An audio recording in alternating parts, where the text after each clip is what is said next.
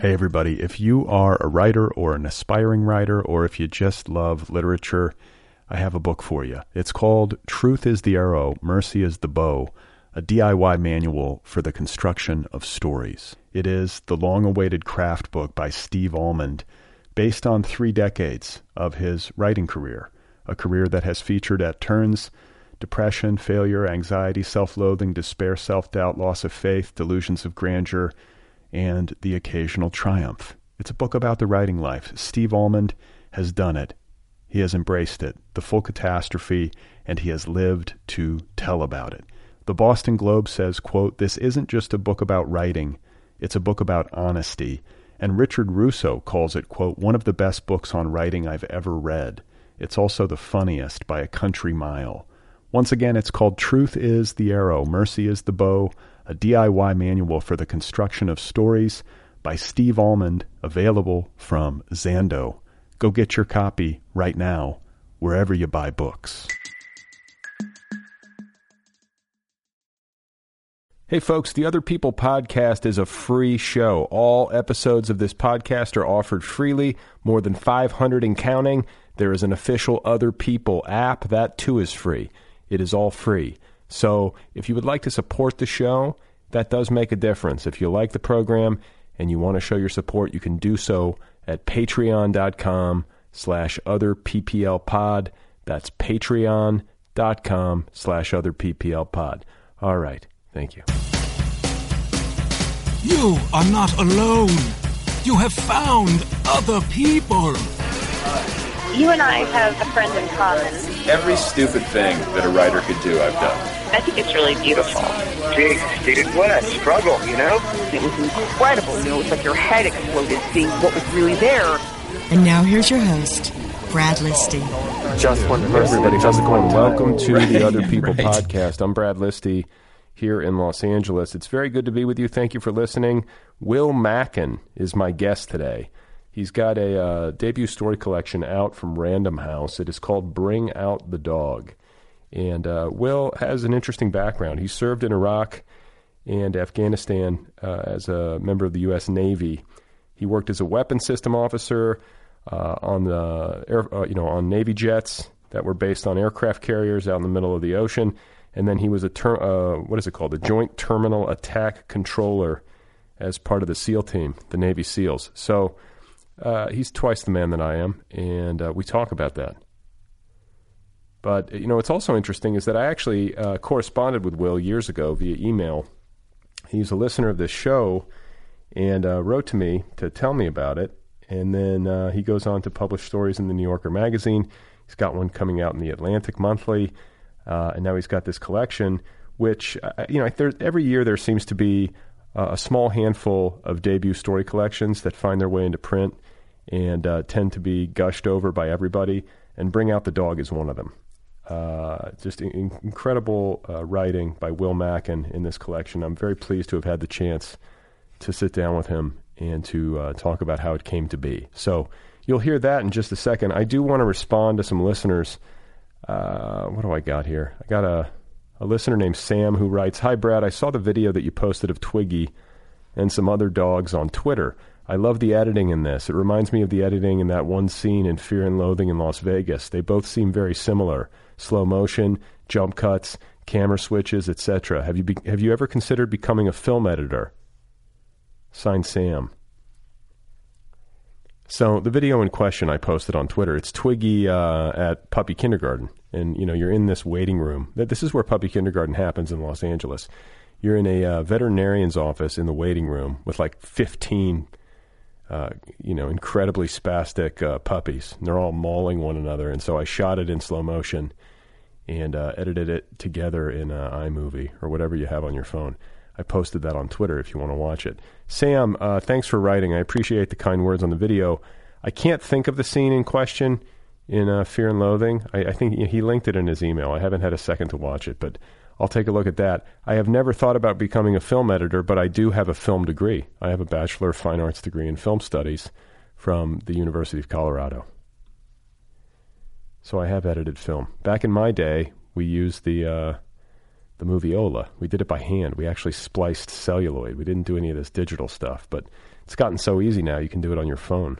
And I do actually like editing in iMovie on my phone. I like picking the moment of the cut and seeing how it works and adding, you know, that's actually kind of a cool little way to make films. So I also asked Twitter today. I was like, if you have questions or anything you want me to address in this monologue, please respond here. Claire V. Watkins, a past guest on this program, wants me to talk about making art in the Anthropocene. I got to say, I actually had to Google Anthropocene, which I believe is like the period of time after the invention of the atomic bomb. I think it's a little bit up for debate. And I could be misunderstanding this because it was just a cursory glance at Wikipedia. But I think that's what she means. So, Claire, you know, I have been thinking about this vis-a-vis my own novel, the work that I've been doing. And let's see here. Hang on. And so there's a, what do you want to call it? Like the epigraph to the novel. I think I've picked the epigraph, and I'm going to paraphrase this badly in keeping with custom on this show. But the epigraph that I've picked for the latest iteration of my novel is this Thomas Merton quote about how if you write for God, you know, you will be happy and have lots of success. If you write for men, you may have some success, but it will be fleeting or whatever. And then it says, if you write for yourself, you'll be so miserable that within like 10 minutes, you'll want to kill yourself. And so I think that's what I think about when it comes to making art in the Anthropocene, is that as cluttered as everything is, as meaningless as it can often seem, especially if you're trying to make a living at it, and this goes for writers of books, it goes for writers of film and television, it goes for directors, it goes for everyone. There's so much goddamn content. It just seems overwhelming and ridiculous after a while. At the same time, it's nice that people find an outlet. Everybody can post stuff on the internet or whatever, and everybody can make a film with their iPhone. I guess there's something to that, but if you're actually making art with serious intent and you want to try to make a living at it and you're going for that route, I think you have to swing for the fences. I think you have to make art for God. And I put God in quotes. You know, it's not a religious thing. It just means that you have to swing for the fences and you have to be talking to the spheres or whatever, you know, instead of talking just to yourself or just to your peers. Or that's where I'm at with it now. You know, in the past, you know, I remember reading like the Stephen King book on writing, and it was like, you know, you just write for one person, write for that one special person, your special reader, whether it's your spouse or your significant other or your best friend or somebody in your fiction workshop or whatever it is.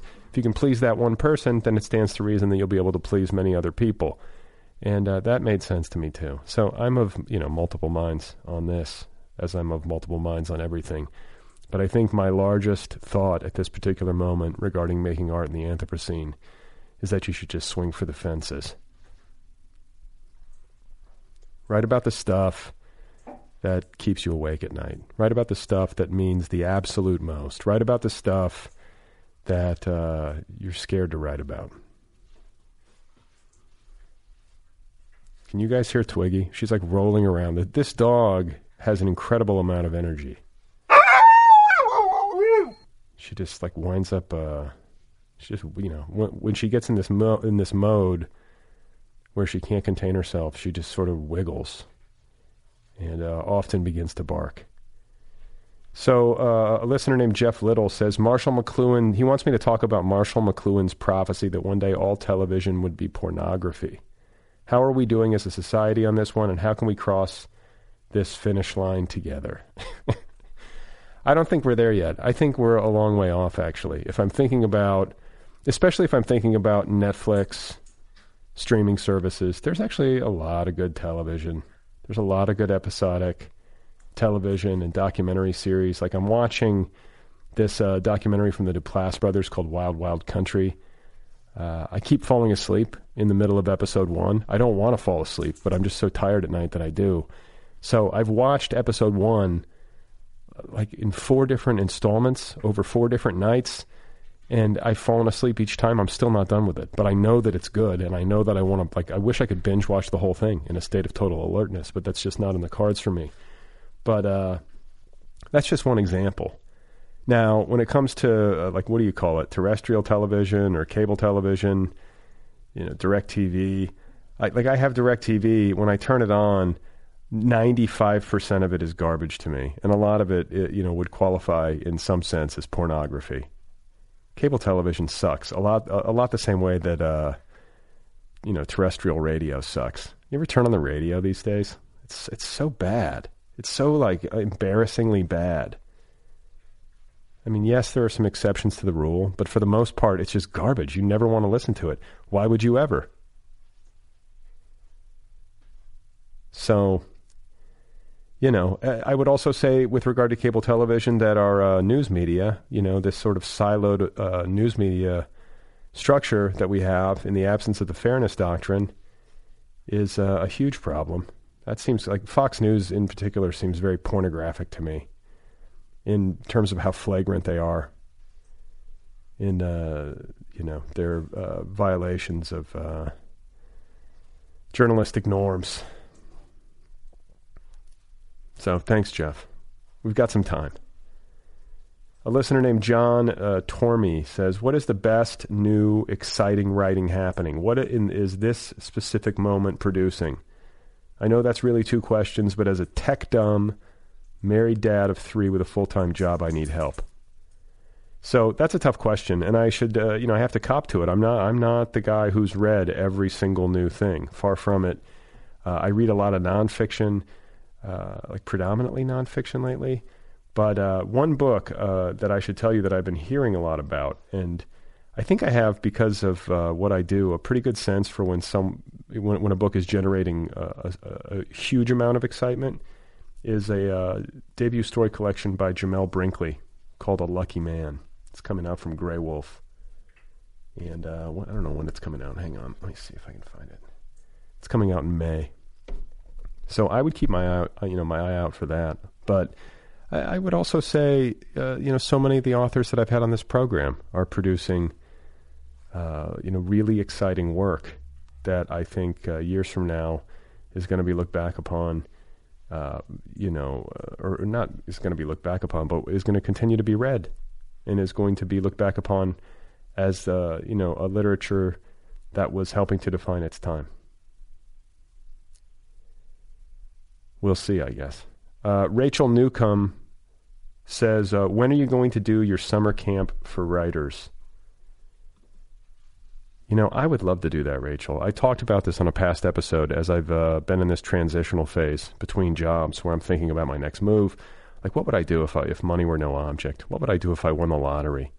And I had this idea that I would set up this camp around a mountain lake with, cabins.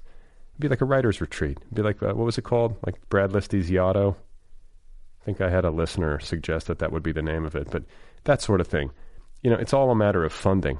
If my Patreon, donation account overflows, at some point maybe I will invest in a summer camp for writers. It's on my list. Kathleen White says, I really don't mind when you talk about Trump and the political situation. Go for it. I like your kind demeanor. Thanks, Kathleen. I do worry about that. I've gotten some pushback from listeners who feel like this show should be only about literature. It should be only be about books and everything kind of but politics, so that this show functions as an escape from all that. And I get that, and I try to be respectful. I don't want to overwhelm people with the bad news, but I feel like things are so fucked up and so extreme that it's impossible to not talk about it, and it's irresponsible to not talk about it, at least somewhat.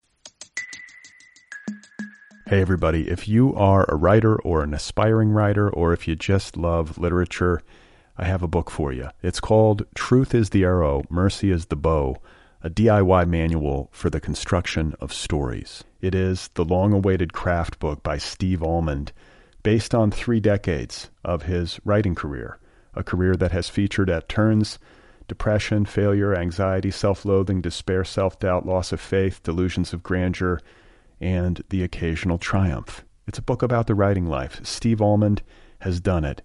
He has embraced it, the full catastrophe, and he has lived to tell about it. The Boston Globe says, quote, "This isn't just a book about writing. It's a book about honesty." And Richard Russo calls it, quote, "one of the best books on writing I've ever read. It's also the funniest by a country mile." Once again, it's called Truth is the Arrow, Mercy is the Bow, a DIY manual for the construction of stories by Steve Almond, available from Zando. Go get your copy right now, wherever you buy books.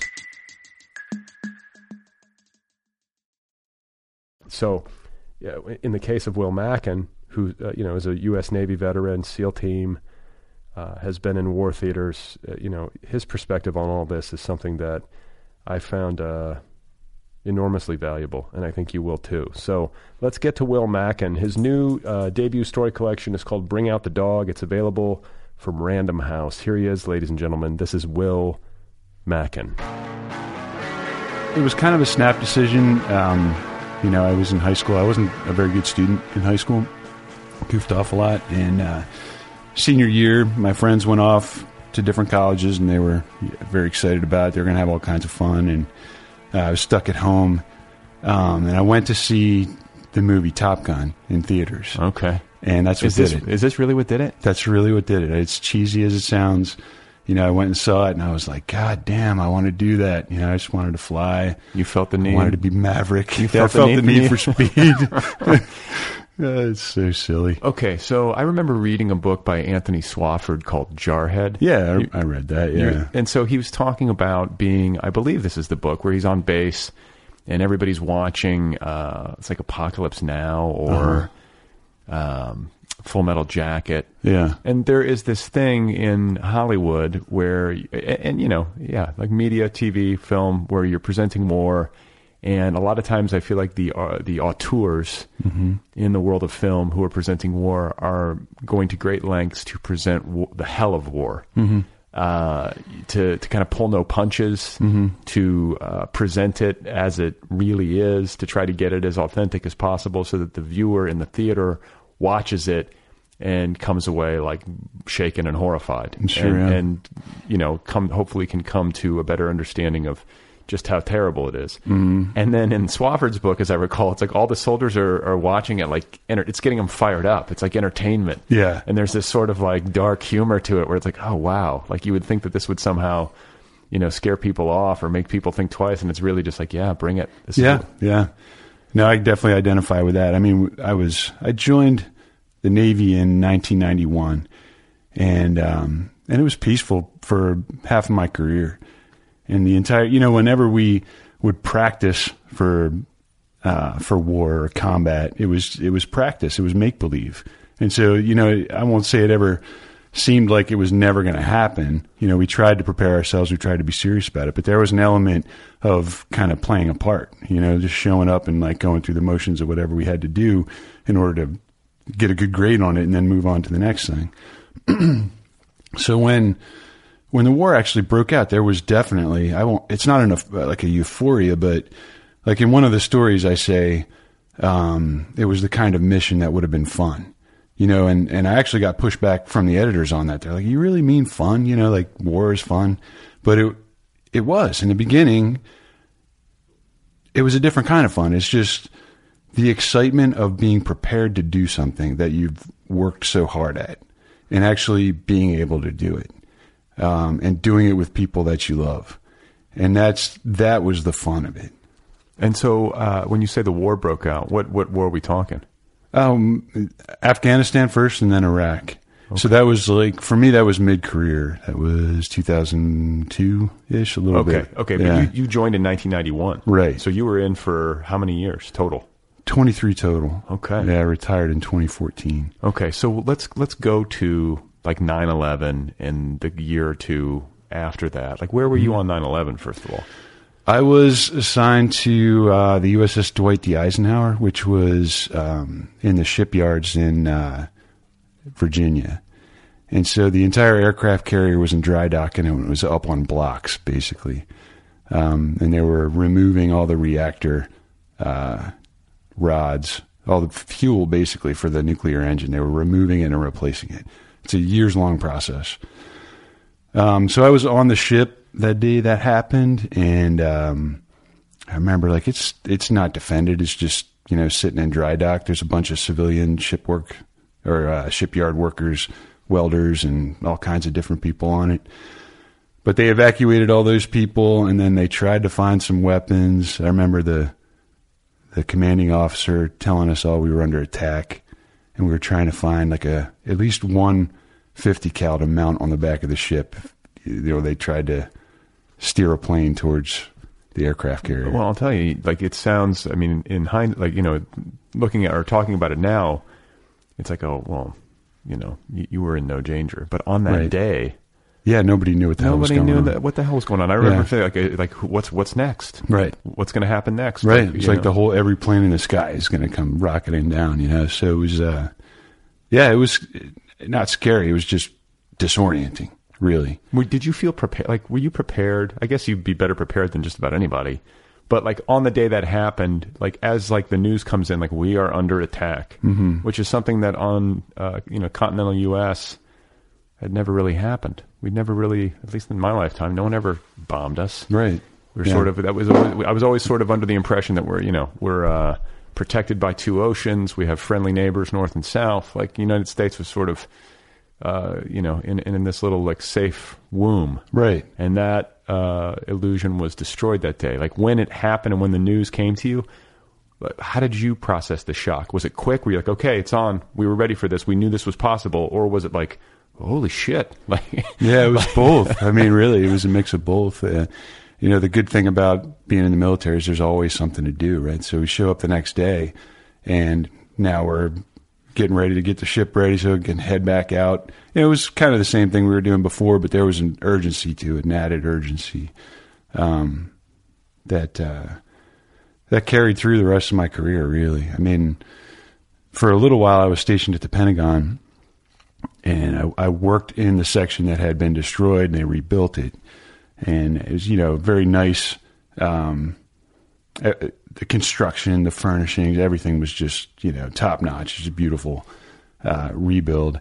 And they had some memorial things kind of built into the structure itself. One of the things that I remember I used to go to a lot is there was a almost like an engineering diagram, something like an architect would come up with, that kind of showed all the levels, and it showed all the offices as they were prior to the attack, or at the moment of the attack, actually. It showed the impact point of the aircraft because it kind of hit the ground first and then bounced into the building. And it showed kind of the blast direction and, where the things that were destroyed, things that were burned, people who were sitting at their desk, who survived, who was killed. Very detailed drawing of that moment, or a few moments of the attack. So that was pretty interesting to just go up there and look at that. More than any memorial I've seen, that kind of captured the whole thing for me. Makes it real. Yeah, definitely. I have a buddy who, I think, kind of wisely, right after 9/11, when everybody was terrified to fly, as soon as the airports reopened, flights could be had for nothing. Really? Because nobody was flying commercial aircraft. Everybody was. There was a while where it was like, I don't want to get on a plane unless I absolutely have to. He got on a plane to New York City on the first day that commercial aviation restarted. Went to New York, went directly to Ground Zero, as close as he could get. Yeah. And took it in with his own two eyes. Wow. And I was like, I wish I would have done that, because you see it on TV. It's mediated. You see these, the same images over and over and over again. Right, and it has this kind of deadening effect. It does, yeah. And, he got to go there and smell it. Yeah, everything, right. Right. Yeah, I was just there. It's very moving what they've done with the reflective pools in the museum. But it's also very sanitized. It's just, how can you imagine the scale of something like that? Yeah. That's some valuable real estate too. I was like, just make it a park. Mm-hmm. Just make it a park. Open it up, make it a beautiful green space, plant some trees. Yeah. But it's no, we need a tower. Got some real estate. I know, right? Probably Trump Jr. was involved. So Son of a okay, so bitch. you're in. I think we were talking before we actually started recording about time in Boulder. Mm-hmm. So we have that in common. Yes. Were you in Boulder before you went into the Navy? Yeah, I was in ROTC. Oh, you did. So did you go to college at Boulder? Yeah. Okay, so you left Jersey and went to Boulder. Correct. Why did you pick Boulder? Because I was a snowboarder and I wanted to ride in the Western Mountains. That's a good reason. It was a great reason because it worked out really well. My roommate was on the ski team. He was a skier and he was, phenomenal. And I just tried to follow him. So I, learned a lot too from him. Do you smoke weed in college? No, I don't. I have nothing against it. Yeah, I tried it when I was a kid and it just didn't work. Okay. So no, like mushrooms, because Boulder, it's a big part of the culture there. I know. Yeah, my friends were very much into mushrooms, and Coke was big back then. Special K, yeah, all kinds of stuff. I don't know. I was very. I guess like Top Gun really gave me direction. I was like, I'm not going to fuck this up. I wanted a spot in flight school, and I wanted to fly jets. That was it. And that was it. And I'd go out drinking or whatever, but I wouldn't. I got in a bunch of fights too, and God, I don't know why. But anyway, like in Boulder, yeah, speeding on like hippies. Well, the stuff I remember, it was like unprovoked. I'm probably remembering it wrong because I may have been obnoxious. But anyway, it's like, yeah, I did not have a good record either. I was probably like, 7 losses out of 10 fights. Oh, really? Yeah. You got your ass kicked. Yeah. That's good preparation. It's good. It's definitely, it's a good education. Let's put it that way. You picking on guys that were bigger than you? No. Just I don't, better fighters? Yeah. They were definitely better fighters. Most of the time I was drunk, so I was probably being a jerk and then, got what I had coming. That's not, exactly the way I remembered it at the time, but it was, anyway. What was your question? I don't know. Boulder, just like what you were doing. Like, mushrooms. It's interesting to me that you were inspired by Top Gun. You wanted to go to flight school. You're not going to do anything that you felt like could potentially impair your cognitive function, because to be a pilot at that level, you've got to really, like, your reflexes, your thought processes, all that kind of stuff. Like, you've got to be on your game. Yeah, but it was the reason was more direct. I mean, we'd get urinalysis every couple months. It was a random process. They would bring us in. You'd have to pee in a cup. If you failed the test, then you were out. I'd lose my scholarship. I'd have to pay it back. There was no way I could fly. So that was really, and throughout my time in the Navy, same thing. Did you get to fly? Yeah. You did? I did. I went, I earned a pilot spot. I went to Pensacola and I did the big physical there, and I failed the eye test. And so I wound up being the equivalent of Goose. So I was like a navigator weapon system guy. And I flew a much less sexy jet. It's called the Prowler. Has a big bulbous nose, and its mission was electronic jamming. Okay, so what does Goose do? Like, you're in the plane, you're not piloting. Right. You're running the systems, or? Yeah, I'm like pushing buttons and turning on the jammers, turning off the jammers, listening to what radars are out there. If I was sitting, it's a 4-seat jet, 2 in front and 2 in back. It's like the minivan of the Navy fleet. It's the Ford Aerostar. It was the Aerostar, but probably less reliable than the Aerostar. And the NFOs were called Naval Flight Officers. We would cycle through the 3 seats. So the pilot was always in the front left, and that was the only set of controls in the aircraft. And then the 2 back seats were mission, and the front right seat was navigation and communication. And so the front right was where you wanted to be because that was fun. So we'd cycle through those seats. And how fast are you going? Like, what's happening in that aircraft? It's subsonic unless you go to 40,000 feet with nothing on the wings and you point straight at the ground. And then you'll see the Demon right at about 15,000 feet. And you got to dig out. It is not comfortable. What do you mean see the Demon? It's the speed of sound. So you'll it's from The Right Stuff. Okay. Chuck Yeager sees the Demon. Oh, right. Gets to Mach 1. But in the Prowler, though, you have to do this very unnatural thing to get to Mach 1. And it's got there's a refueling probe kind of built in. It's just permanent. It sticks on the nose like this. And when you're digging out, that thing will shake. the whole dashboard shakes and jumps. It's like you're driving down a shitty street. You know, it's just really bumpy. The whole thing is shaking. Like you feel like it's going to come apart. Yeah, a little bit. I mean, it feels like it's right at the edge of aerodynamic stall. Like you could be going that fast and pull yourself into a stall. Did you ever go that fast? Yeah. Oh, you did? Yeah, we used to do it every once in a while. Like when I was a junior officer, it was fun. I was like, yeah, let's go do it. You know, and the older guys are always, they're like, come on, we got to do that again. And as I got older, I was kind of more in the come on. Did you have a code name? Crowd. Yeah, it was Mule was my call sign. Mule was your call. So everyone has a call sign. Yeah, pretty much. Okay. Did you get to pick it? No. That's the thing. Like it is bestowed upon you for doing something stupid usually. Oh, right. Yeah. Well, that makes sense because like when I hiked the Appalachian Trail, like everyone's supposed to take a trail name. Okay.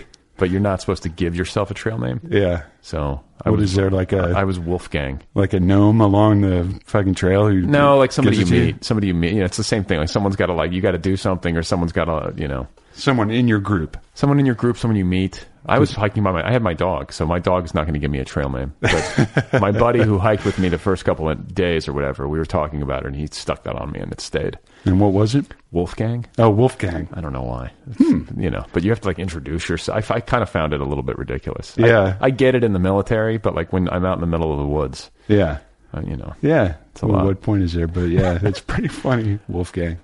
So you are in the Navy for the 90s. The 90s are sort of, I always say the 90s are the new 50s. It's sort of like kind of peaceful. Yep. I guess there was a Korean War in the 50s, so it wasn't. There was, yeah. But the 90s sort of seems like a, I don't know, a folksy, easy. It was happy time. It was like, you know, what's that song by R.E.M.? Happy Lucky People or whatever? Shiny Happy People. Shiny Happy People. That's what we were. You know, we didn't think, I forget when Boutros Ghali was Secretary General of the UN, but it just seemed like peace was going to continue. Yeah, no the matter Soviet what. Union had dissembled, and yeah, like, you know, we didn't realize what was coming with Russia. Right, but there were things that would flare up every once in a while, and honestly, like the mood in the squadron, because I was flying at the time, was like, yeah, let's, man, I hope something happens that we get to do something. Not that we wished, you know, death and destruction on anybody, but it was just, we've been doing this for so long. Well, you're preparing, you're practicing over and over and over again. Right. And then Boutros would show up and he would smooth it out and we'd be like, God damn it. It's a great name. Yeah. Okay, so when you get to the second half of your career in the Navy, when we basically get onto a war footing that we've never left, we've been on a war footing since 2001. Yep. It's been 17 years. Yeah. That seems fucked up to me. I know. Like perpetual war. Yeah. You know, and really, like, I think there's a compelling argument to be made, the 90s conversation aside, whatever, you know, little pocket of peace we had during those years wasn't entirely peaceful. There were some, you know, Yeah, there was Kosovo. There were a few things that we got mixed up in. But nothing like on this scale. I think there's an argument to be made that the United States has been on a war footing since 1945 or whatever, you know, like it really seems like, or whenever we entered 42 is when we entered World War 44. When did we enter World War II? I should know this. I think it was 42. So, you know, it seems like, you know, there are very few windows of time where we have been completely disengaged. And then we've also been building an international military presence, bases all over the world. Yeah. And I don't know how sustainable that is, and I worry that we're in these wars that you can't ever like extricate yourself from. Like, what's your take on it, having actually been in it? Well, my take on it from fighting it is just that it's very cyclical, and not just the day to day, although there's that, but the overall. I mean, we were on a rotation. We called it a rotation. We would train, and then we'd go on alert, and then we'd deploy, and then we'd come back and train and go on alert and deploy. And it was constant. And what we were doing, the strategy of what we were doing was almost beside the point, because we were training to a very specific mission. And I don't know, you know, I don't know what the objective is now. Back then, I'd have a hard time trying to tell you what the objective was. Our mission was to hunt high-value targets And the hope was that by removing the head of the snake, the rest would fall apart. And I saw evidence of that. I saw that happen.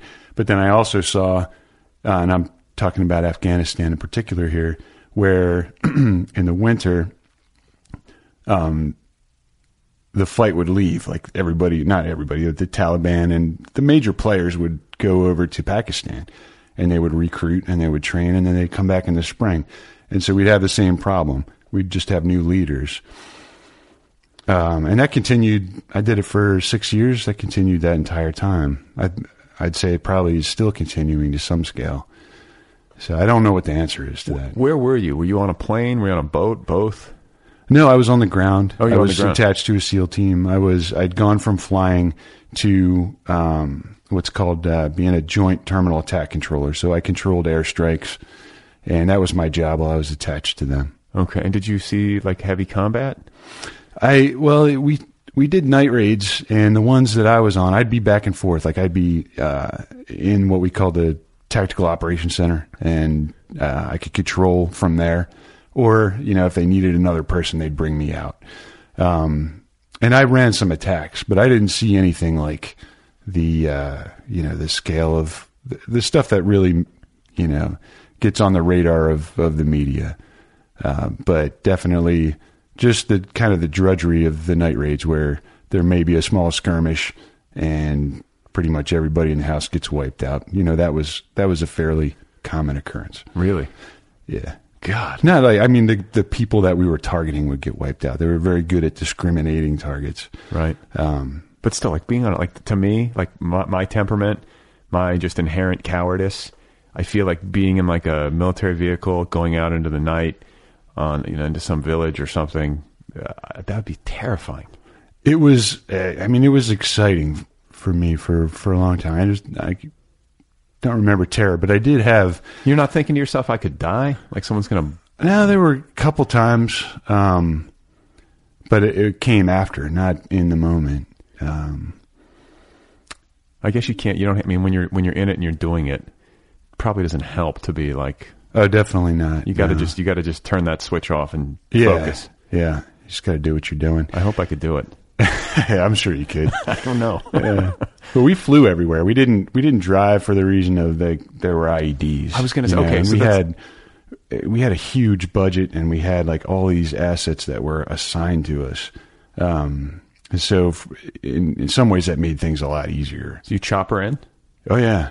Everywhere. What did you rappel on one of those ropes? No, it would land and we'd get out. Sometimes, on the side of mountains, we'd fast rope, they call it. Okay. Out the back, if it was a CH-47 or MH-47s were what we flew around in most of the time. Although we did have Blackhawks as well that were like up armored. And you never felt like your life was in danger. No, there were times I was scared, but it was usually for something stupid. Like for a while in my first deployment to Iraq, I would wind up sitting in the door of the Black Hawk. We had Black Hawks there, and there was a minigun, one of those cannons, in the door. And every time we'd leave the base and go, out on a mission, at some point on the flight out, they would test the cannon. And it was like I forgot every fucking time. And I was sitting next to the thing, and it rips off. It's like... this huge flame shoots out of it, and brass is like flying out of the fucking gun and dropping down everywhere, like down my back and underneath my armor. And it's hot, so it'll burn. But every time that thing went off and it was like, this real loud noise, I just about shit my pants, even though I knew that it was going to happen. And then I feel like an idiot afterwards. And hopefully I was, you got to be. I didn't look like I was going to shit my pants. But with the roadside bombs and with just like random mortar attacks and the threat of that always sort of looming, like I don't care how much poise you have or fearlessness or how well trained you are, you've got to be kind of coiled at all times, like ready for something to happen. So then it makes sense to me, like any kind of loud noise. Yeah. Like if there's an explosion anywhere near you, you'd probably have you have to have a response. Yeah. Yeah. It was. But like in the moment, or actually like running an attack or something like that, that wouldn't register as much, obviously. But just in the quiet moments when I'm kind of relaxing and sitting down, I'm just looking at the scenery because it's beautiful. Like looking on night vision, seeing all the stars, seeing, things on the ground, watching the packs of wild dogs run. One night I remember we're just going over rolling hills, and there was a cop car off in the distance, and its spinners were going, and you could see kind of like a lighthouse, how the spinners were just projecting all the way across the landscape and turning around. It looked like a giant pinwheel. Wow. Stuff like that was, so I'd get mesmerized by something like that, and then the cannon would go off and I'd shit myself. So, when you're in the middle of all this, are you working on writing? Like, do your fellow Navy men know that you have the soul of a poet? Like, are they aware of this? I don't think they did. They probably thought I was goofball, but it was kind of an obsession. There were things that I didn't want to forget, right? And when I got to the SEAL team, there was a very lengthy process to actually become a member of the team, and in that process, I pretty much just gave up the idea of ever writing about it, because I didn't want. I mean, it's drilled into you. You can't talk about this. You can't write about this. You can't. So you passed those tests to get into the SEAL, Navy SEAL. You did all that stuff, like where you're lying in the ocean and staying up all night. Not Buds and the other training that SEALs do. I didn't do. I did it. I mean, it was still difficult, but it was more just so I wouldn't be a liability to them when they took me out. And other guys, would do the same type of training. So it was difficult, and it was also very fun. I thought what I always notice about what's funny about the SEAL team is that what's the attrition rate in terms of people flunking out or dropping out of that training? It's pretty high. It's really high. Like 5% or whatever of the guys who do the training make it through. Right. What I'm always fascinated is that when you look at the guys who actually make it through to become SEALs, you're sort of expecting them to all look like The Rock or whatever. Right. Yeah. And a lot of times they're a little bit chubby. Like, it's a different mix, but it's a mental thing. It's definitely a mental thing. Yeah. Yeah. So the guys that make it, I mean, they just have this ridiculous drive. Like, there's nothing that will get in the way of that.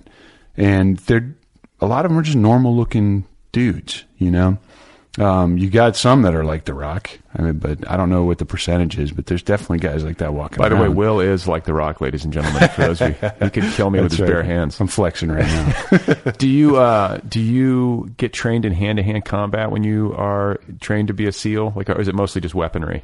It's mostly shooting. For us, as we were called support or direct support, and it was shooting and my weapon was the radio. I mean, I talked to the aircraft and bring bombs or rockets or strafe. Okay, so on the night that the Bin Laden raid, where were you? Oh, I was almost. I was on my way out. I was actually on leave and moving to New Mexico. Oh, you were? Okay. So when that news broke, did you have like an inside scoop, or did it come to you the way it came? No, I didn't have an inside scoop.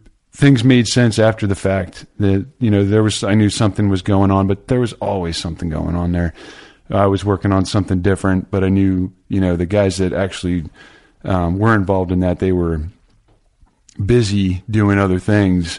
Everybody knew that they were, working on something, but then again, there were pockets of shit going on all the time, people doing different things. So if you had been involved, like had you been there, was it, and let's say that you would have been involved, you would have been providing like what, tactical air support for those Probably. guys? I mean, I did a bunch of different things there, and one of the things that I would do for what we call contingencies is go out to the place where something was going to happen and kind of set the stage. So, for a lot of like piracy operations and things, go into the area, figure out logistically how we're going to get in and out, talk to some of the senior leadership, whatever military presence is already established there, and kind of let them know what's going to happen. I feel like, and maybe I'm falling too much for like the hype or something, but I find the entire narrative around that raid, the way the decision was made, the way the intelligence was gathered, the risk involved, both militarily and also politically. Like, what if it's not him? Right. You fly into Pakistan. That was a huge risk. Yeah. And so, like, the fact that it worked, right, for the most part. I mean, there were some some troubles, right? Like the helicopter hit the wall or whatever. You know, it wasn't necessarily like seamless, but for all intents and purposes, it was pretty well executed. Yeah. Like, were you impressed by it, or were you were you proud of the guys? Like, wow, they really did a great job, or was that kind of like what they did was sort of like what was happening every single day? It was just with a higher value target.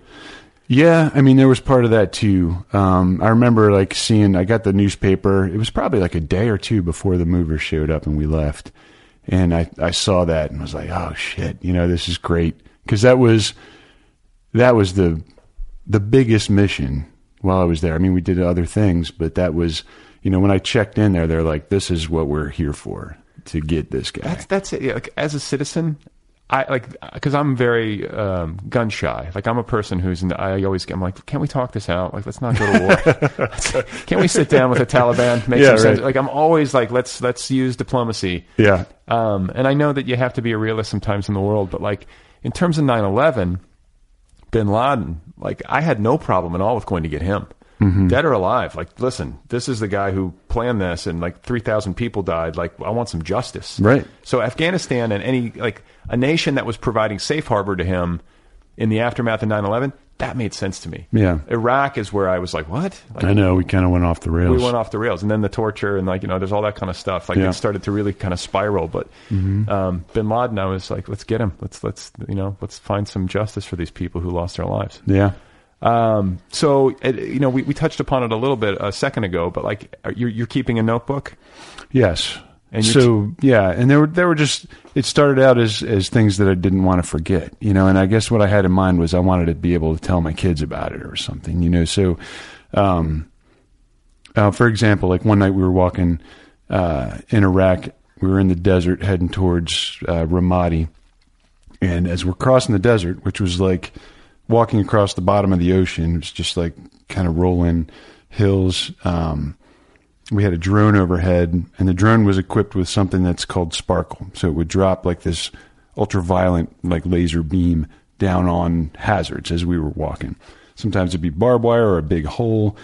But this time it dropped in on a tractor, kind of right in front of me off to the right. And the Sparkle looked like the magic that turned Cinderella into a princess. Oh, wow. You know, and the tractor was still a tractor when it was done. But it's just like that type of thing. Like I had that thought and I wanted to remember it, and so I wrote that down. By the way, I saw that same Sparkle when I was on mushrooms in Boulder. Did you? Years ago. Yeah. See, I could have saved myself a lot of time. You don't need a drone. So you went in, because I think sometimes guys, I don't know if they go into the military or they seek a combat experience or some sort of like really heightened experience because they have a literary ambition. But I'm sure it's happened. You know, or you get into the military and you you just have that literary bent or whatever, and you're like, okay, I got to make sure I'm recording this. Like, you just said, well, I was thinking I want to be able to tell my kids about it. Right. Was there any part of you that was like, I might want to write a book about this? There was part of me that wanted to write about it, I'm sure. I mean, it's, what I was telling myself at the time is like, I'm never going to do that because it's just, on day one, my very first interview, with these guys, I was sitting in a coffee room, like a coffee break room. There was a table there and there were some books on the table, and one of them was a tell-all that had been written by what they call themselves operators, by an operator who was involved in the rescue mission in Iran, right? And he'd written a number of books, and they were all kind of sitting on the desk. And I was waiting to get called in for this interview. I picked up a book and I was kind of leafing through it. And the guy who came to get me, to call me into the room, he saw me reading the book and he's like, "We don't write books," is what he told me. Like right because there. of SEAL Team 6? Yeah. Like that's good, because that, just for people listening who might not be aware, like there's, I don't know if it's an actual written code or if it's just kind of an unspoken or an unwritten understanding that like you don't talk about. No, exactly. It's like Fight Club. Fight Club, exactly. And that's what they would say. You know, first rule of Fight Club is you don't talk about Fight Club. So in fiction, it kind of alleviated a lot of those things, and time as well. Just not that because other guys were publishing, I thought, well, you know, I can do it too. It was more, it was an obsession is what it became. Just, you know, I missed the war. I missed the guys I fought with. I missed the men and women I fought with. I missed the I missed the feeling of being opposed and like how much focus that gave me. This is what drove you to want to write about it. Yeah, just, well, to relive it, you know, to sit down and to think about it every day was kind of like a luxury for me. I mean, and I would talk to guys who I'd been over there with, and it was obvious in like the temporal distance was skewed in my case. Like for me, it seemed like it had just happened. And when I talked to those guys, they were like, what are you thinking about? That was like 10 years ago, man. And it didn't seem like 10 years at all, because I was waking up every day and I would go down and I would think about like, what does this mean? Like why when I think of this thing, do I think of all these other random things? And then I try to like connect them. And that's what turned into the book. Okay. So you reached out to me via email. We have like a connection via email, a kind of a correspondence going back several years. Yeah. You started listening to the show during the years that you were transitioning from military life to civilian life. Right. And it's sort of like a Hurt Locker thing. I mean, I think that's what you're sort of talking about. Yeah. Where the order and that kind of heightened way of living, that heightened mode of living, you can't replicate that in civilian life. No, you can't. So you listen to the Other People podcast. That's it. That was just like right in the vein, man. It's like adrenaline. It's like an adrenaline shot to your sternum. It really is. Yeah. But it was great. I mean, I've listened to your earliest podcast now, and I've probably listened to all of them. Maybe not the entire thing. So you're the one. I'm the one. But I started, when I left the SEAL team, I went to teach ROTC at the University of Mexico. I was still active duty, and it was a great job. I loved the students. Didn't like the paperwork, so I just didn't do it, and nobody cared because there really wasn't, compared to what I was doing, there was no consequence, you know? So anyway, I would ride my bike into work, and I listened to your podcast on the way in or on the way home, whatever. Thinking that you're like, I want to write. Like there's going to be, like, you were already writing at that point, or was this? No, I wasn't. I was thinking about it. It was always something in the back of my mind. Not like writing, and that creativity had always been a part of me. So I kept a journal when I was in the Navy during peacetime, when I was on an aircraft carrier, just like talking about what life was like on an aircraft carrier, right? Mostly complaining, but about Boutros Ghali. Just Boutros Ghali. He's preventing me. Him. Yeah. But it's always been something that's been there. And then, did you have any like depression or like, you know, some of the, like just that like kind of like dead feeling that I would imagine you would get, where your life is suddenly, it's like Jeremy Renner at the end of the Hurt Locker, where he's like standing in the aisle, like looking at all the cereal or whatever at the grocery store, where he's just like, oh fuck. Like, yeah. Did you have that? Oh, a little bit maybe. I mean, for me, it was, I had a big chip on my shoulder. I call it my chip on the shoulder phase, because, you know, coming from that world where it was, you know, like AAA+ type personalities, everybody, and there's a lot less harmony than you would imagine. I mean, guys just want to get their thing done, you know, and there's so many little side projects. And what do you mean in the military? Yeah, in this SEAL team, in that environment, you know, everybody they're in charge of something, and like it's the most important thing in the world. And so like there's a lot of headbutting. It's in good faith, but it's exhausting for someone like me, who's a type B personality, that has to wake up in the morning, you know, slug a cup of coffee and be like, all right, here we go, you know, and go in and dude, if you're type B, I don't know what I am. I am a freakish type B. I have to be. I had this conversation with somebody in New York as well, and it's, you know, you just have to trust me when I say I am. My natural inclination is to, you know, sit in my garage and peck away at my computer, and if it's cold and dark, all the better. Really? Know? Yeah. That's where you work?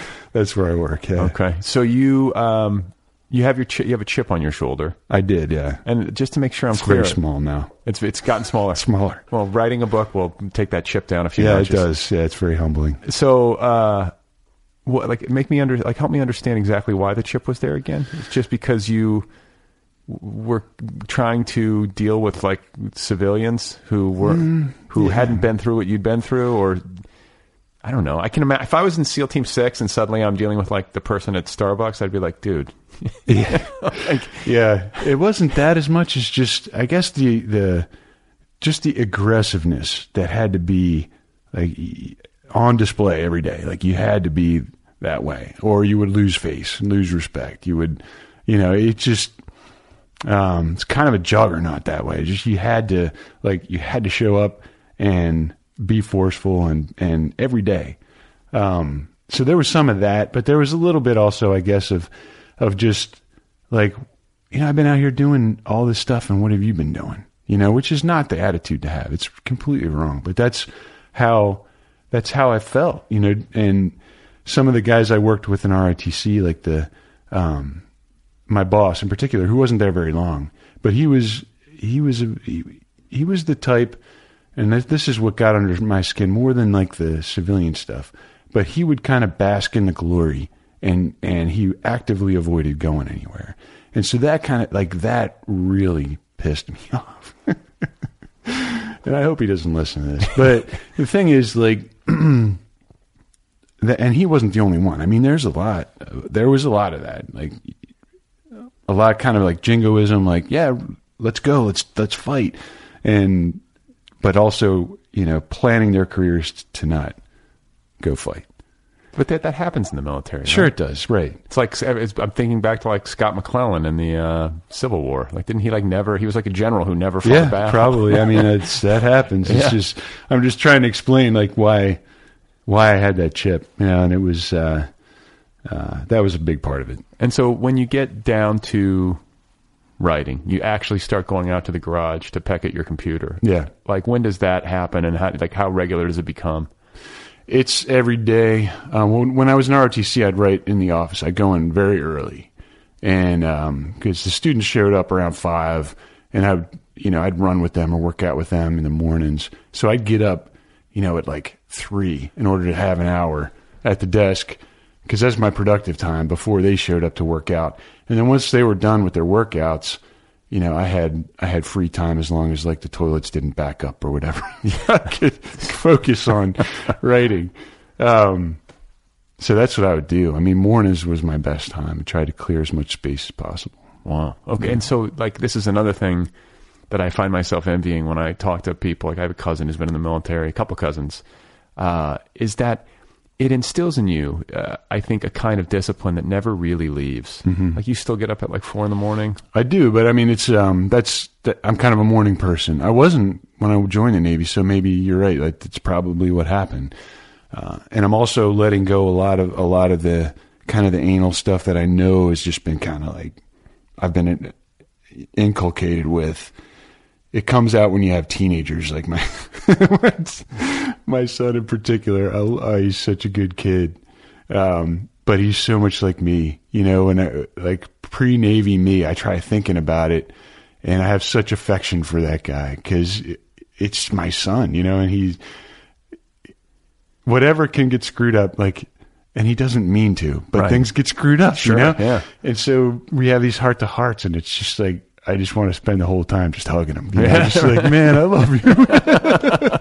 You just need to spend a few years in the Navy. Join SEAL Team 6. We'll iron this out. We'll figure you out. But he's, he's kind of, I mean, I see myself in him. And he's helping me like get rid of some of that, the unnecessary, kind of restrictions or discipline that I put on myself and in my daily life. Well, becoming more of a normal human being. In addition to the heightened reality of being in a war zone, I think that there's also something to be said for having your entire day regimented every single day. Like you said earlier, there's always something to do. Yeah. And I think about, like I've read, you read interviews with like athletes, especially football players. It's like, and maybe the connection is there because it seems like the most militarized sports league. Mm-hmm. Where you have your camaraderie, you have your, the guys that you're sort of in battle with. Yeah. But you also live this really regimented life. Like you know your schedule.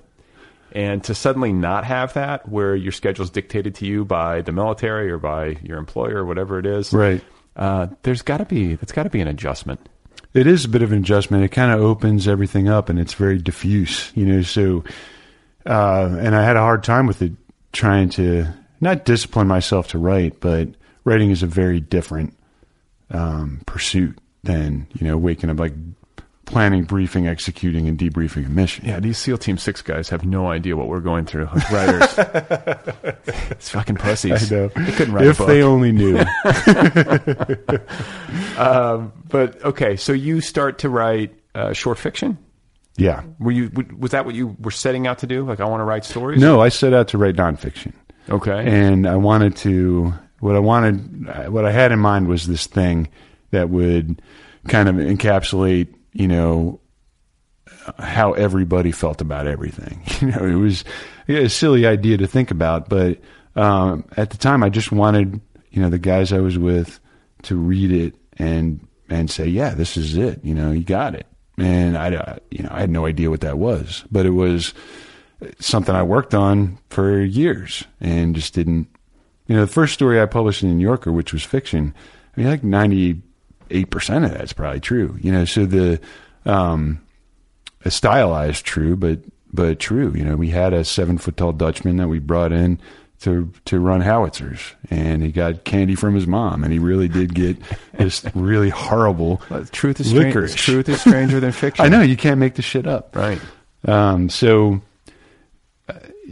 after that point, I went back. I was like, okay, that was kind of a lark. I started that story as nonfiction, and then I transitioned to, some things to fiction and some of the timeline and whatever. And I thought, well, that's just a one-off. Like, the real shit's in nonfiction, and that's what I got to focus on. So I did that and failed at it. Wow. Pretty much. But, it's interesting because I hear this sometimes from people in whatever, it's not necessarily exactly like your scenario, but writing takes a certain form. It's got like it's meant to be written a certain way. Right. You can't tell certain stories in the third person. It has to be first, or vice versa. It can't be nonfiction. Like you sort of have to stylize it or tweak it a little bit in order for the real deeper truth to rise up, or it's just the way you're wired. I mean, I don't know. Like, were there things that you were reading, trying to find a guide or an example that pushed you towards fiction? Like, how did you come to the realization that, like, oh, this is the form it needs to take? I think it was that I just couldn't make the nonfiction come alive. It just was. It was kind of dull and rote, and I'd write myself into a corner and be like, well, I can't change this because, so and so. I felt an obligation to my teammates that was really based on, like, they did the hard work, and who am I to take liberties? And I'd get to a point where I'd be like, it'd be really nice if I could make this happen instead. But that's not what happened. So I need to go back to it, I need to figure out some other point to get away from where I wound up. And I don't care how good your memory is or how detailed your journal is. At some point, it feels like you almost need some imaginative work. And, I don't know. It's an act of the imagination anyway. But I can see how it would start to feel rote, or you would get to those junctures where you're like, well, it sure would be nice to be able to get inside the head of the 7-foot-tall Dutchman or whatever and access his thoughts. I don't know if I'd want to do that, but yeah. It's a scary place to be. Weird dude. And so then how do you get a story into the New Yorker? How do you go from sitting in your garage, sort of going through the rigors of trying to write and figuring out how it's supposed to go to being published in pretty much that's like the highest echelon of story publishing in the world?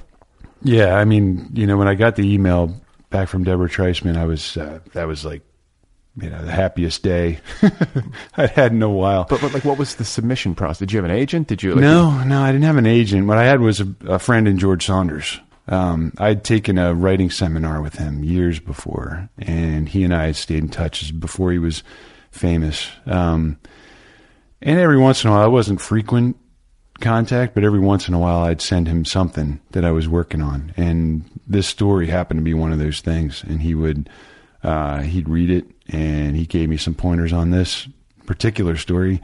What did he give you?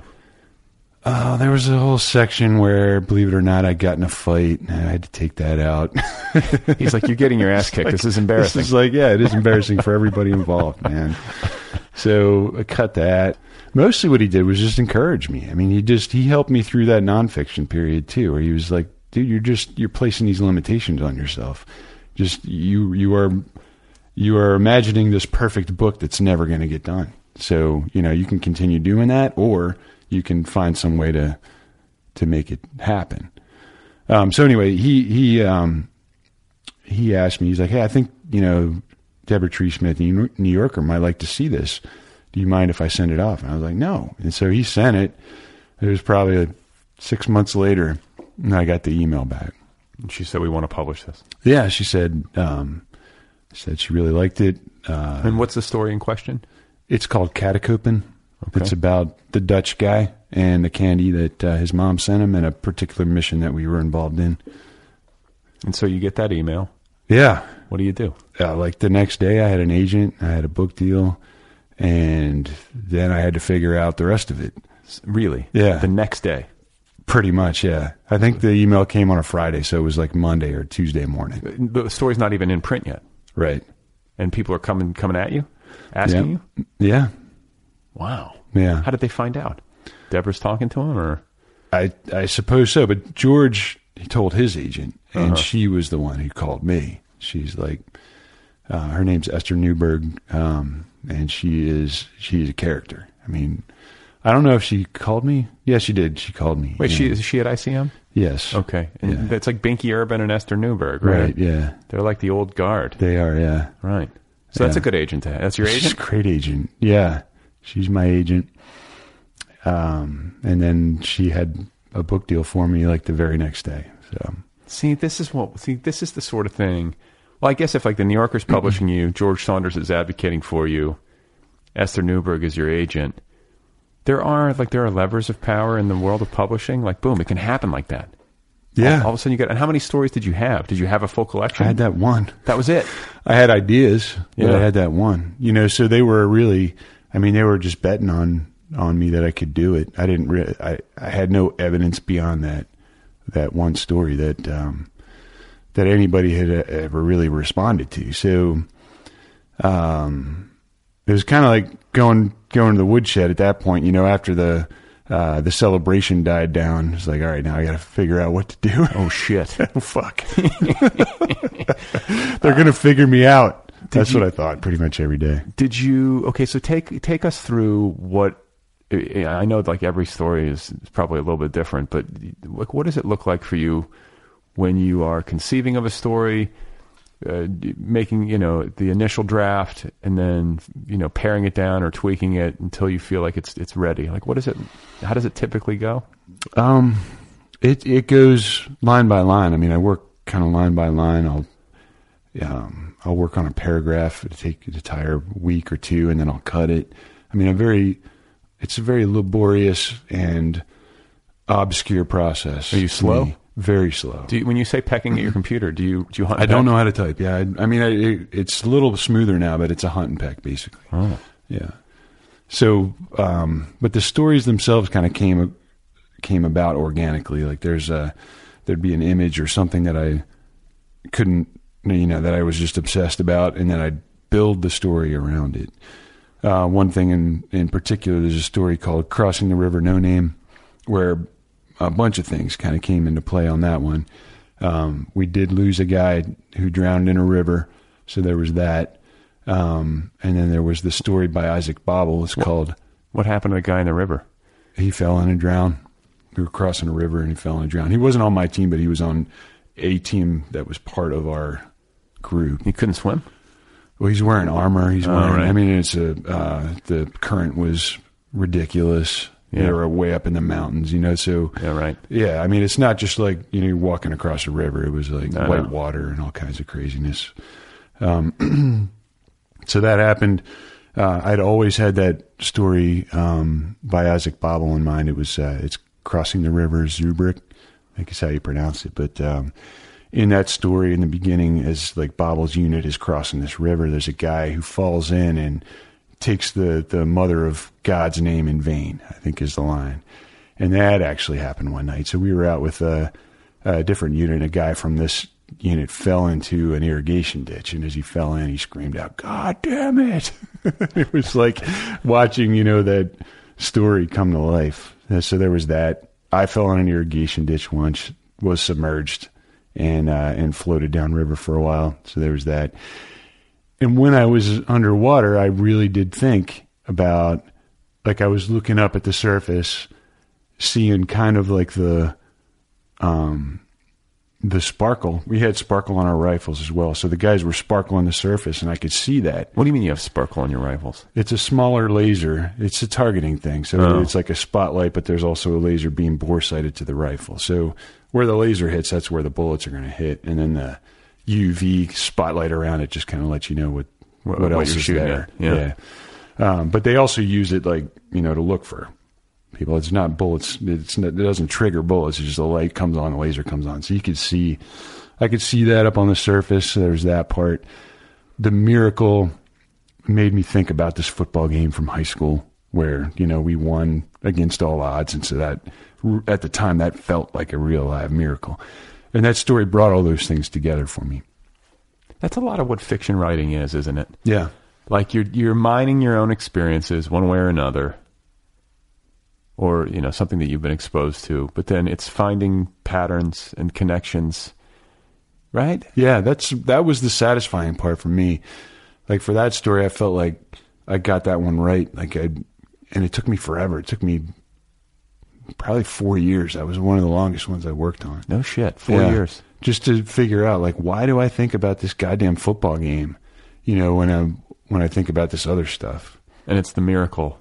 Yeah, that's that feeling of something miraculous having happened. Right. And then when you were floating in the irrigation ditch, you're underwater and the guys are sparkling and you're looking up at the surface. Yeah. Like that was a miracle? The fact that you survived? I wanted one. Yeah.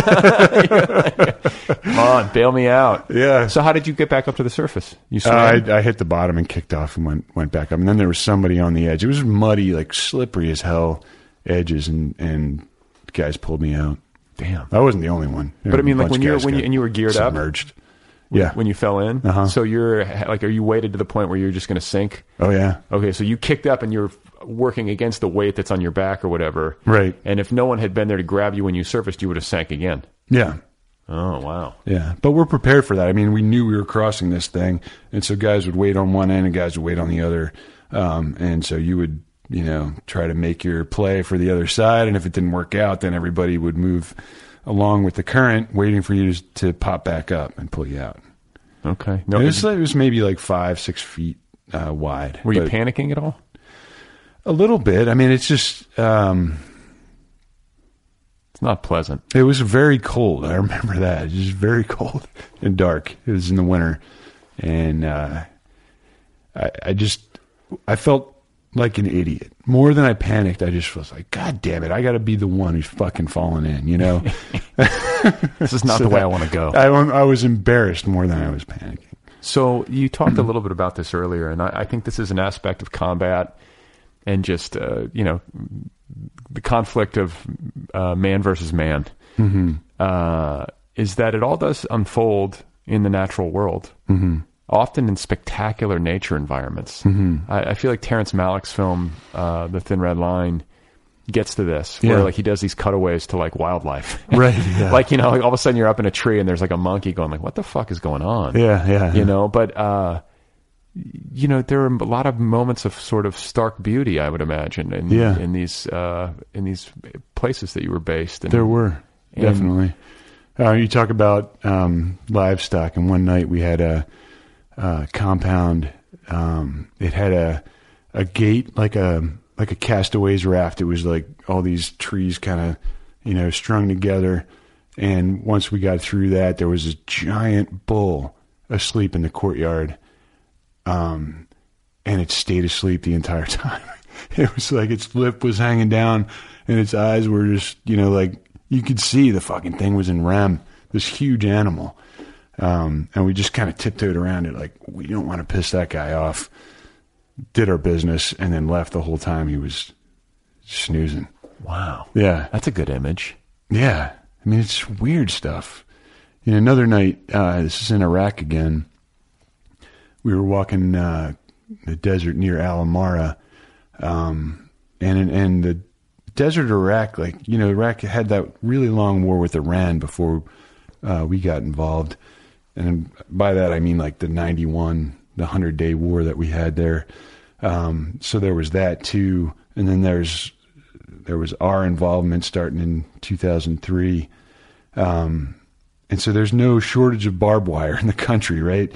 And the wind will kind of push it and collect it in the desert. So kind of like, out in the middle of the ocean where there's like an island of milk cartons. Right. Like you'll find a giant collection of barbed wire in the desert. It rolls like tumbleweeds. Yeah, it's like a big tumbleweed. And I guess it's light enough. The winds are strong enough to whip that stuff around. Yeah, but this one was kind of anchored. It was heavy enough, and it was shaped like a swan, and the wind ripping through it, it sounded like a UFO. It's like Burning Man. Yeah, it must. I've never been to Burning Man.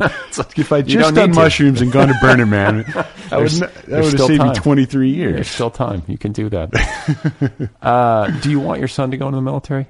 Is that something you hope for? He and I talk about it. It's not something I hope for. I mean, if he does it, I will pull out all the stops to help make it easier for him. And by that I mean the things I learned, the way to treat people, that sort of thing. But with the current jackass in charge, I don't want him to have any part, because I know within the military itself, there are leaders there, it's the great American theory as far as I'm concerned. Everybody wakes up wanting to do the right thing. And you got to believe that. I mean, I'm sure there's bad actors, but for the most part, everybody wants to do the right thing. So in that microcosm, I think he'd be safe. I think he'd be fine. I think he would contribute. But to think about the civilian leadership that's in charge right now, I don't have a whole lot of faith. Well, I don't think it's an exaggeration to say that the President of the United States is, to some extent, a Russian agent. That's a crazy thing to say. I know. But I think it's the truth. That way, doesn't it? And yeah, it's unnerving, definitely.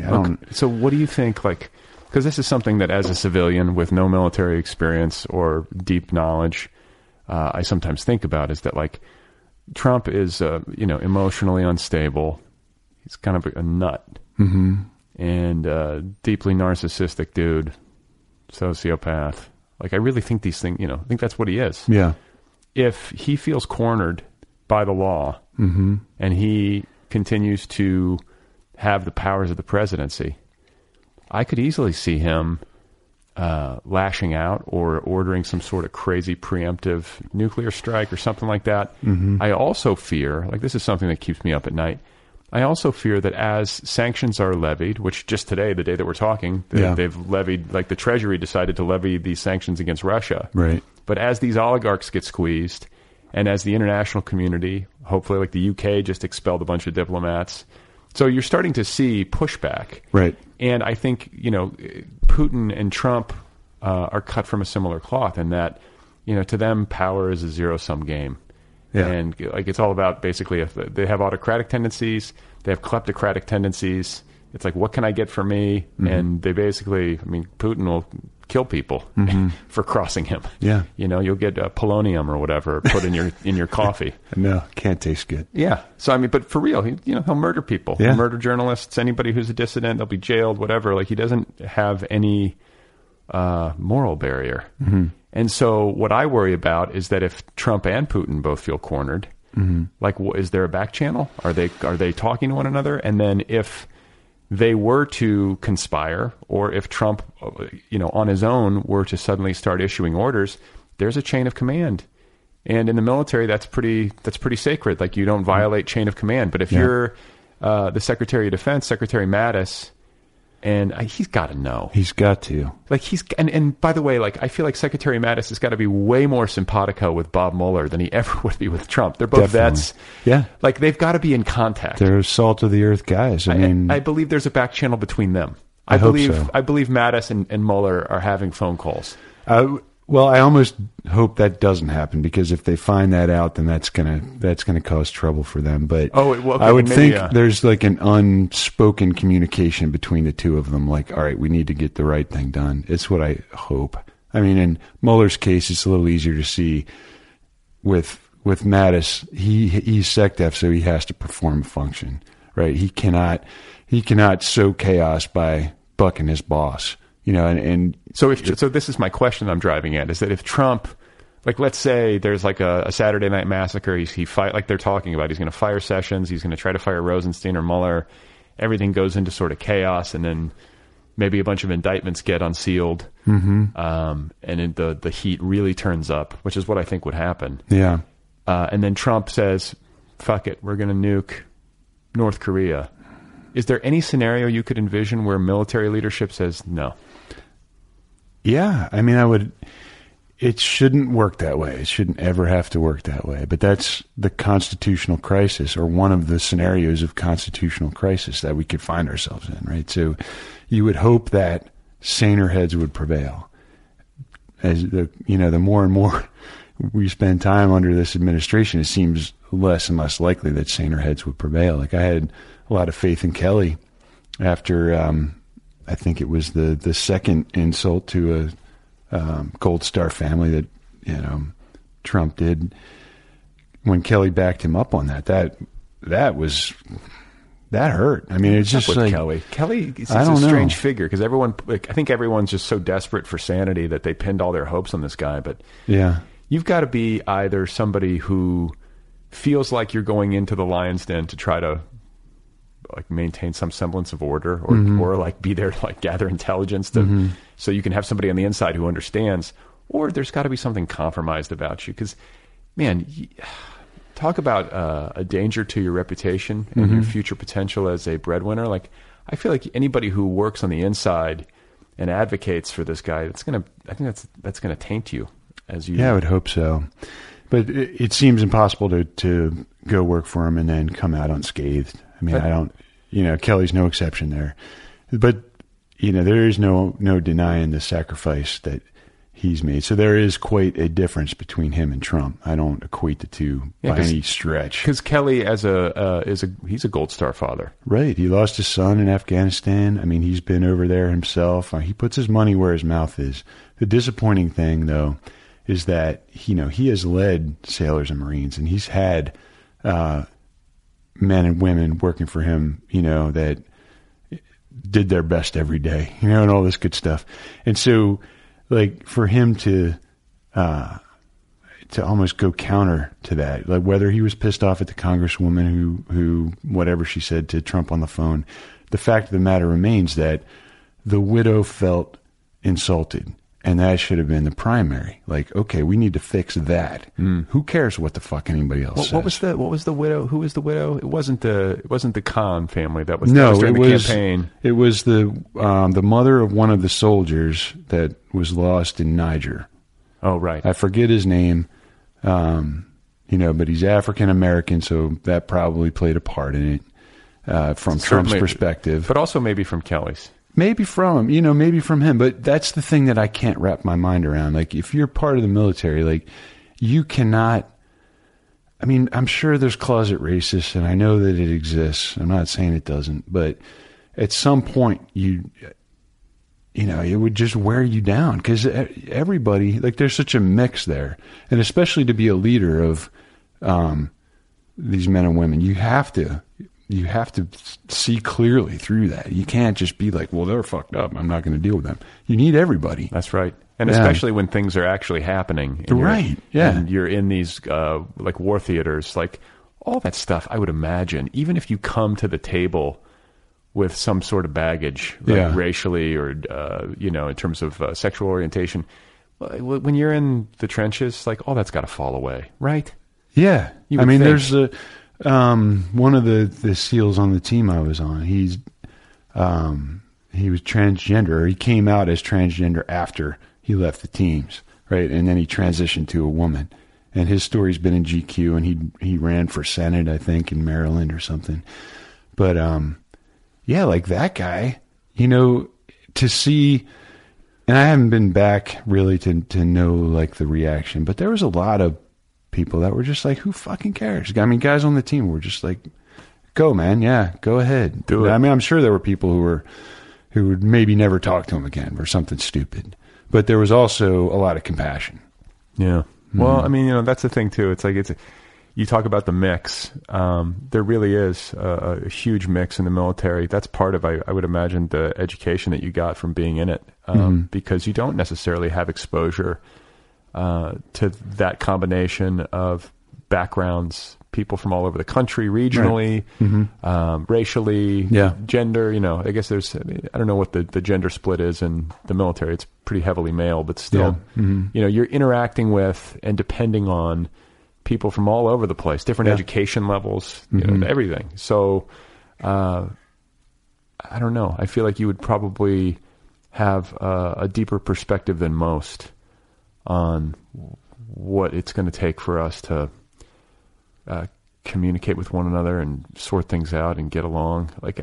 It feels like it's more complicated than it needs to be. It does. It's the clarifying agent in the military, of course, is the mission. And the higher pressure the mission, the more that shit doesn't matter. Right. Right. So that's, and until, I guess, I'm starting to feel it now, like, just armchair, observations that, it seems like, with the Parkland school students, fighting back with this win in Pennsylvania on top of the win in Alabama. Like, people are fed up with that shit, it seems like to me. You would hope. I really hope that that's the direction that we're going in.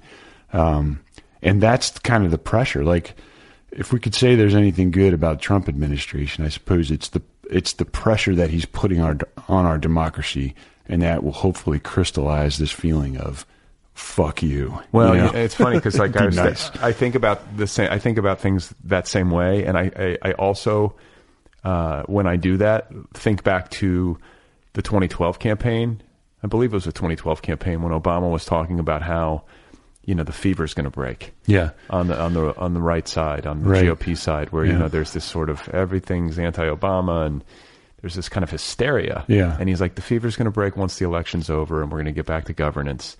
And he was wrong. Yeah, he was. Like, the fever spiked. It did. And it's like now we're at the point where it's like 104. Yeah. And maybe Trump is going to be what causes it to finally break, Like, it's like this pathogen has been released into our system. And like you say, it's putting a ton of pressure on all of our institutions. And it's a stress test. And we don't know exactly how it's all going to shake out.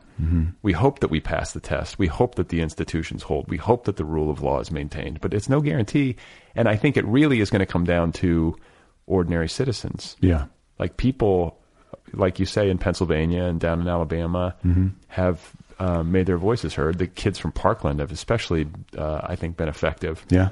I think that what's interesting about them, I was reading, everyone's got a take. Yeah. But I was reading some essay online that made a lot of sense to me, is that, like, in the kids from Parkland, Trump, who has used social media and exploited social media to his advantage very well, in concert with the Russians, with all these bots and everything, has met his match in a group of pissed off teenagers who grew up on Twitter. I know. It's like, they know how to troll people. They know how to, like, make a message go viral. Yeah. That's their language. So now they're so much smarter than that. Right. Like, great. Nancy Pelosi on Twitter doesnght know what the fuck she's doing, but like, these kids from Parkland, they know how to flex. So. Well, like a typical bully, right? He knows what fights to pick and what fights not to pick. As far as I know, he hasn't squared off with the Parkland kids, nor has he squared off with Tammy Duckworth, who she was a helicopter pilot over in Iraq. I think her helo was shot down and she wound up losing both her legs. Right. And, at some point she tweeted something about, I don't stand and clap for, a 5 deferment foot boo-boo guy, something like that. Private right? bone spurs is what she called them. Yeah. Cadet bone spurs. Cadet bone spurs. So Stroke of genius. Yeah. Right. And he knows, because he's a little coward bitch, fucking bully, that he can't square off with her because she's legit, And I think the same thing with these kids. They've been through the crucible. Don't tell them that, a teacher with a gun is going to solve the problem. Yeah, one of the most absurd things that I've ever heard come out of Trump's mouth, which is saying something, is when he said, like, I think I would have run in there. I think I would have run into that school. He wouldn't have run into shit. He would have run into 7-Eleven, like cowered behind the donut stand. He'd been hiding under a car in the parking lot, crying. Yeah. Oh, that made... Well, it's hard to get furious anymore. It's just... Hopefully he's gone soon. Absurd. Yeah. Do you have a sense of how it's going to end? I don't. I mean, like you, I have a lot of faith in Mueller. I still have some faith in Kelly, although it's probably misplaced. I have faith in Mattis, only because I know their types. So, and it seems like Mueller is always 2 or 3 steps ahead of whatever, revelations are coming out about him. Yeah, he's a cool customer. I was saying the other day on Twitter, I was like, wow, the power that he is accruing in the imaginations of conscientious Americans is enormous by way of his silence. Yep. Like the less he speaks, the badass. Like at this point, he's like Obi-Wan Kenobi to me. Like and he's like my Wooby and he's a snappy dresser. Yeah. I feel like he's a silver fox. Total package. I'm attracted to him. I don't know. I just want him to save us. Yeah. So what's that? So you're out here, you're meeting with film and television agent. Yeah. You're trying to see if there's any potential with one of these stories to develop. Yeah. And I would imagine those conversations will continue. I hope so. This is just the beginning. Right. Yeah. It's just the first time. Are you going to try to write a pilot script or something, or? No, I think I'm just going to continue writing short stories and see what happens. Are you working on another collection, or? I'm working on the ones that didn't make the cut. And so there's a few that I knew that were that had potential that I just had to abandon due to time. Oh, and I'm going back to those. Like how many do you have that you're noodling with? It's probably like 4 total right now. And then you would need like another. It's probably 8 years of work. And then, do you ever feel like the well will run dry? With regard to military stories? No. I mean, with that, I don't know. I would probably want to do some other things just because it'd be a challenge. I didn't have that built-in drama that just instantly comes, whenever I think of something involving that. So I would like to try that and see if I can make something work that way. Write a short story about this experience being on my podcast. Hanging out with Brad. It's called The Garage. It's called Brad is a great name. Oh, God. I'm going to write a book. I didn't want to open that can of worms, too. I'm sorry. It's my trauma. You think military trauma is bad? Wait till your name is Brad. Well, it's great to meet you, man. And I appreciate you listening to the show and reaching out several years ago. Yeah. And congratulations on the success of your collection. I look forward to the HBO series when it comes to fruition. When you're out here and you're like a big shot, like maybe we could have power lunch or something. Yeah, that would be great. I look forward to it. All right, man. All right, dude. Okay, guys, there you go. Will Mackin, his new debut story collection is called Bring Out the Dog. It is available from Random House. Bring Out the Dog. Go get your copy right now. You can find Will on the internet. His website is wmackin.com. His Twitter handle is @MohammedsRadio. Will Mackin, Bring Out the Dog. Thanks to Kill Rock Stars and the band Stereo Total for the theme song music. Thanks to Cigarette Royalty for the transitional music that you're hearing as we speak. Don't forget this podcast has a Twitter feed @OtherPPL. I am no longer on Facebook. I announced that on Twitter, but I deleted my Facebook after all this bullshit with Cambridge Analytica. I couldn't take it. Fuck Facebook. Delete your account. Do it. They sold us all out. They sold out democracies all over the planet for money. That's what they did. They got to live with the consequences. Fuck those people. Idiots. I have strong feelings about that. What else? If you want to support the show, patreon.com/otherpplpod. If you would like to write to me, the address is letters@otherppl.com. Letters@otherppl.com. I did have a late entry, a late question from a listener named Gregory Buford on Twitter. He wants me to talk about Stormy Daniels is the only one in the country who can defeat Trump. You might be right. I don't know. I did watch 60 Minutes. I watched her interview, and I was impressed by her. She's smart. She's nobody's fool, and she handled, she definitely got some media training, and her attorney seems like, a very skilled operator and a tough guy, and a formidable opponent for Trump and his goon squad. So I'm kind of pulling for her. I hope she's successful in getting the truth out there and making people see this guy for who he really is. And I like the fact that she's not intimidated. Good for her. She never was intimidated. Though I do have to, it's a mark against her that she ever had sex with a guy. Unprotected sex. In the first place. But she copped to that as well. She's like, I fucked up. It was a terrible mistake. I'm a fucking idiot. That's just gross to even contemplate.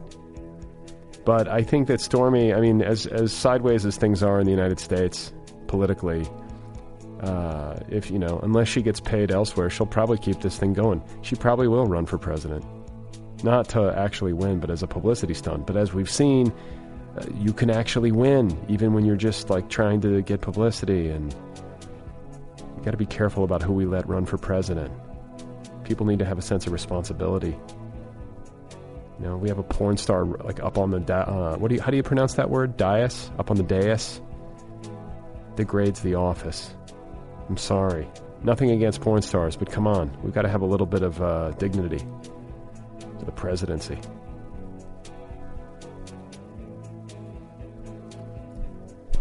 So I'm a little under the weather. Can you hear it? I have a cold. But that's sometimes I feel like that's good. Takes my voice down an octave. Gives me a little bit more gravitas. I took some, what do you call it? Not Metamucil. I took, I can't think. Mucinex. I took Mucinex. I think it's wearing off. I can feel myself, I'm losing my ephedrine buzz.